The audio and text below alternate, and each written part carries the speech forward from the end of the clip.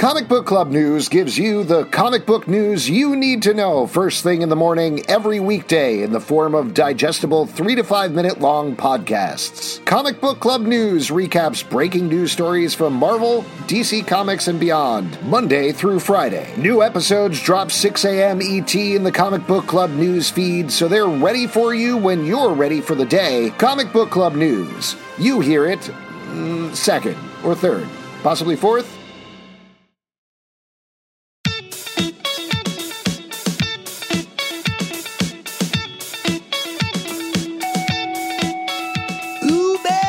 Was down for the count, but I'm back for one more up at bat. My name is Alex. And on the side, you got JT Sizzle, pulled out of the grave and back in action one last time. Hey, I'm Pete. And you are listening to Cloak and Jabber, a Cloak and Dagger podcast. We are doing one extra episode here at the end of the season for a couple of reasons that we'll get to in a moment. But first of all, thank you guys so much who listened to us throughout the first season of Cloak and Dagger. It was a great season, a lot of fights. A lot of love went on. Very exciting. Between us? Maybe fights between us, I think, is fair. That's what I remember. Yes. But if this is your first episode for whatever reason that you're listening to the podcast, please go back to the beginning. There's a slow, beautiful character arc that Pete goes through where he starts off really hating the show and then he comes to begrudgingly respect it and then he hates it again.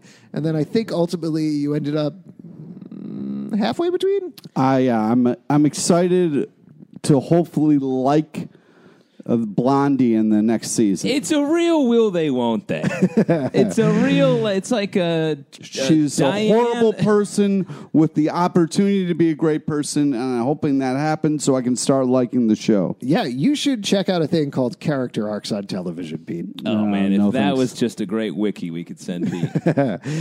We do have a couple of things to do, so we're going to do some Season 2 predictions, but first, we do need to wrap it up with my favorite section of the show. We had a New Orleans correspondent, Brett Macris. You can check him out on Twitter at Brett Macris with one T in Brett. And he sent us some notes from New Orleans about the final episode of the show. So these are notes for episode 10. He says, yes, one of the early scenes of the show is Ty looking for his cloak in what appears to be a scene right out of daily life. For months leading up to Mardi Gras, tribes get together, which is what Ty's father is doing with the other men from the 7th Ward. They plan, design, and sew their elaborate costumes and headdresses. Every year is a different theme, style, and color. The costumes shown are very indicative of what they look like, traditional Native American influences, but like they got sent out to a rave. A lot of pride and work goes into them and often get donated to charities and museums once Mardi Gras is over. What a lot of people don't know about Mardi Gras in New Orleans is that it is not just one day, it's a season. That season starts off after 12th night, the 12th day of Christmas, and ends on Fat Tuesday, Mardi Gras Day, the day before Ash Wednesday. Depending on when those things fall on the calendar, Mardi Gras can last 3 weeks or a month and a half. This is important to understand when we see Ty walking down the street amongst the parade. This is probably one of the many parades that go on during Mardi Gras season. As it gets closer to Fat Tuesday, it's possible to see multiple parades almost every day. What a paradise. Yeah. We got to get down there. You know what? We should tape the second season of our podcast in New Orleans. I love it. And send Brett to New York for no reason. Yeah, he should be up here covering our families. He can send us notes about our lives. That would be nice. Hey, Justin, they fired you today You for not there. coming to work. And we can be like, I'm drunk. Brett continues. I'm in a parade right now. Brett continues. Each float is designed by a crew, spelled Krewe. That crew is responsible for designing the float costumes, picking beads or trinkets to throw the crowds, and keeping in line with the parade's theme for that year. Each parade has a crazy name, which means nothing to anyone outside of New Orleans, such as Bacchus, Crew de Vieux, St. Anne, Zulu, and one of my favorite parades, you're going to like this one, Pete, Chewbacca's, which is a sci-fi nerd parade where you can see a whole crew of pink stormtroopers marching and dancing in line to YMCA and mashup themes like Jedi, Potter, Pirate Cruise. Pete is dancing right now. Are you doing the YMCA? Is that what's going on? I'm just, in my mind, I'm mentally being a Chewbacca marching in the parade. Great, well said. All right, the scene where Ty gets arrested might be Mardi Gras Day, but it just isn't insane enough, and there aren't enough people dressing in crazy costumes. This is something we kind of talked about on We the did. I actually podcast a little appreciate bit. that fact a lot because now it makes sense. Yes. People don't just wear the purple, green, and yellow shirts. They go full out, full costume regalia, and almost everyone is drinking or on drugs or both. Last year, I was on both, says Brett. Yeah, Yeah, Brett, dude. get it. Ooh. Well, I think that's the end of our long sting on Brett. We're cops, and we're coming to arrest you. You admitted to Exactly. using drugs. Exactly. We're crooked New Orleans cops. So we're going to come Wait, and no, arrest that's you. straight edge New Orleans cops who are arresting people for using drugs, right? Straight edge? Yeah. Yeah, I don't know. Cool. Anyway, last year, Mardi Gras was also his birthday, he says, and things got hazy. The voodoo ads telling of New Orleans disaster is impressive. This city has come back from the brink more times than most. Yep. Here are quotes. If you were 504, you would know that. Ty's line speaks to the area code. People use it as their point of pride. Local businesses work it into their logos. And the float warehouse, where a good bulk of the action happens around as Tandy and Mina try to stop the terrors, but eventually Mina gets turned into a terror herself. He says, is awesome. I've never been inside one, but you can see them from the freeway. Before and after parades, you'll see the floats lined up outside. CBD equals Central Business District, a.k.a. Emeralds. Interesting. Where the crazy here we gas go. line runs Emeralds. through. It was an interesting choice to put TNT on top of the Superdome at the end, which we also talked about the choice there. If you recall, after Katrina, I think we do, New Orleans used the Superdome to house the thousands of people who were displaced with no other place to go, kind of like Ty and Tandy, although the Dome ended up being a pretty awful place to be for most of the people who had to call it home for that time. He says, wow, what a great season, and thanks for letting me contribute my small part of your show.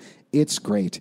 And hey, Brett, thank you for contributing. Thank you. This is such a nice way to add great context to our discussion and somewhat argumentative conversation about Cloak and Dagger. Yes, What the really. fuck you mean argumentative? Oh, Jesus. Yeah, really, Brett, it has been great hearing your facts about it, and I hope you guys tune in next season. Hopefully it'll still be set in New Orleans, so we'll get some facts there.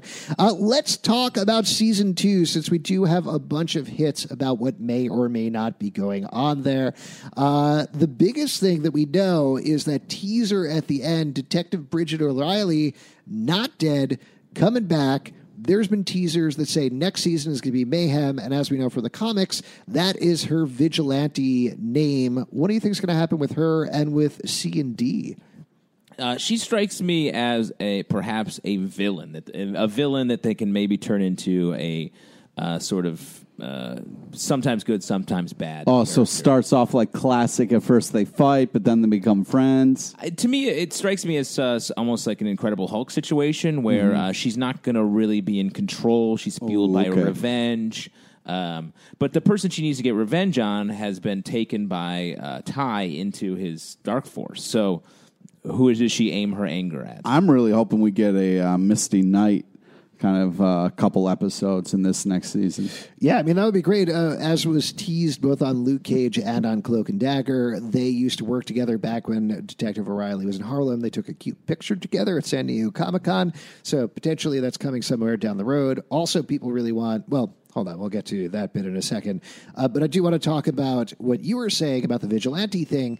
I think here's my guess about what we're going to see in Season 2 is that Cloak and Dagger are finally at the point where they can touch, they have their powers, they're mostly in control of their powers. So, but are they heroes? What do they do? Are they vigilantes themselves?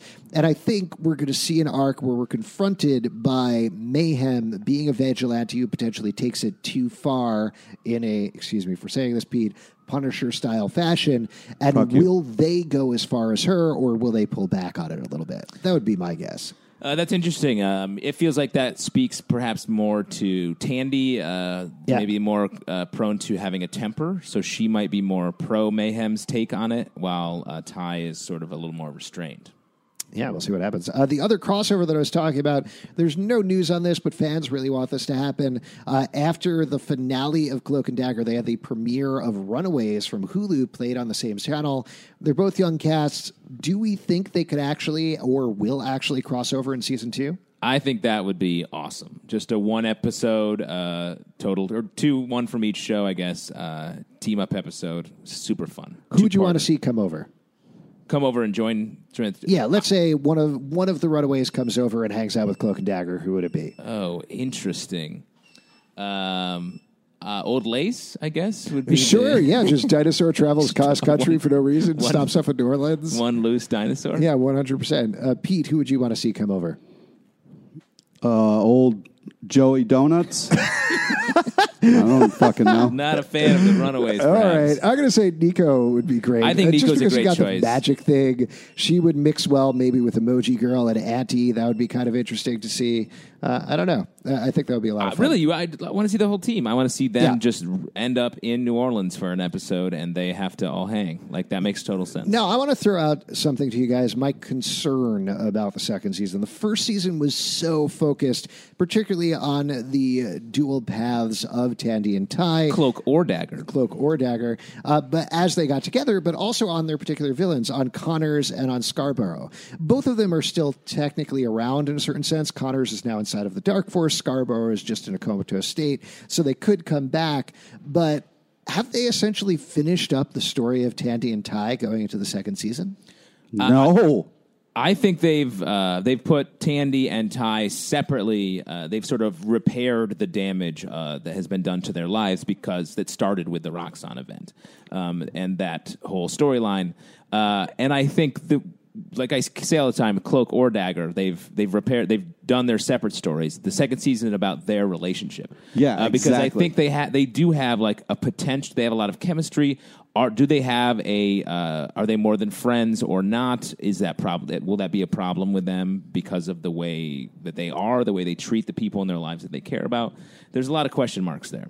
I think they are going to get together, or at least you think romantically, though, right? I think romantically, something's going to happen in the second season, and that'll be part of the story arc. In the comics, so much of the relationship is about their romantic relationship. Well, I think the first thing they have to address is the fact that Ty isn't as good with his powers yet. They need to work on that a little bit. They also got to work on Tandy being a better person, and they also still got this huge Roxxon problem that they have to deal with. So I'm hoping that's where the second season is going to go. I mean, you're right about that. That we found out what the energy that Roxxon was drilling for, what it did, but we didn't find out where it came from or what it was about or anything like that. I don't know if they're going to tie And this who keeps closely. turning it on? I know you didn't watch. Who keeps turning it on? It just keeps exploding. Because Right, there's but so I mean, much- somebody keeps saying we got to keep going after this. Oh, turning on the project. Yeah. I see what you're saying. I know you didn't watch Runaways, but one of the big things of the first season of Runaways was that they had a project to drill underground looking for a secret source of energy that turned out to be these gods called the Gibberim, but we didn't find out much about that as well. That might be a window to bring the two teams together for some sort of crossover. I do Underground wonder if they're bringing that together. spelunking. Ooh. They can't bring them too close together. It's not like Sure. we don't want these series to become one show. That's Yeah. true. Well, in Defenders also, they were drilling a hole in the ground to look for a source of energy, which turned out to be a way into Kunlun, which points to maybe shoddy storytelling. I'm just going to throw it out there. Here's the Wow. thing, but when you're a writer, you're like, where can stuff be hidden? Underground. Yeah. Space. Yeah. Where else? Somebody in the writing room was like, we got a real plot hole here. And they're like, hole. Big hole. Dig a hole. Dig a plot hole. And they were like, let's add more plot holes. And they did. The source of that energy is confusion. All right. Anything else you're looking forward to in season 2, either of you? I'm hoping for better people, less asshole moments. I'm really hoping I don't have to get angry at this show. I also hope they pay more attention to detail. I think sometimes the show was Pete. sloppy. That is not. Name one thing. Oh, fuck you, man. That whole basketball thing was bullshit. If you're going to have an actor who's supposed to be a good basketball player, you can't have some shitty guy making it look like he's never even seen a basketball in his You're life. like one of those people online that does those movie goofs things, which is like, I don't know, that actor was right-handed in one scene, and then he was holding that pencil in his left hand. This movie is garbage. I feel like that's the smallest thing to focus on. If you say somebody is an athlete, you got to at least make it appear like they're an athlete. He's a high school athlete. Yeah. And he's not like, the whole story isn't like, man, he's the best at basketball. He kept saying how good he was at basketball. But it turns out he's not. He's not good. Remember the episode? He got all messed up, and then he never played again. Tandy keeps talking about how good she is at thievery, but she's pretty bad at that, too. Yeah. I think this show is really great. It's my favorite Marvel show that's on the air right now. That's a ridiculous statement. It's aggressive with its storytelling. It takes a lot of risks. I think these characters and the actors that How play can them you are even great. compare it to like the first season of Jessica Jones? Jessica Jones is a great show with great actors, but it's not risky with its storytelling in the same way, and it stretches out so long. This show was highly efficient, concise, and told us. I will say, I think it was helped Disagree with a you. lot by 10 episodes and actually having a broadcast length where it was restricted to about 42 minutes per episode. A lot of the Marvel Netflix stuff would be a lot better if it was quite a bit shorter. You're literally Editing. saying you want less of the thing that you enjoy. No, I want That's to be insane more to me. focused. And I agree with Justin that I think one of the things that was really good that I'm nervous about them losing in the second season is the amount of focus they had for each episode. Yeah, Pete. Particularly on the basketball stuff, which was so good and so accurate. Pete, if we podcasted 24 hours a day, which we almost do, it wouldn't be as good as us doing it for what we do now. Yeah, could you imagine if we spent like 5 to 6 hours over the course of one evening doing nothing but recording different podcasts? That would be terrible. We would be psychopaths if we did that. What do we have left to talk about? Guys, thank you so much for listening to our Cloak and Dagger podcast. We're very excited to talk to you more about it next year when Cloak and Dagger returns to Freeform, presumably some point in the spring, but we'll see what happens. If you'd like to support us, patreon.com/Comic Book Club. We do a bunch of other podcasts that you can check out as well. Pete, what do you want to plug? Friend us on Facebook so you get to know about the amazing guests we have on our live show. Follow us on Twitter at Comic Book Live. Check us out at comicbookclublive.com for the podcast and more, and we'll see you next summer. In the meantime, jabber on!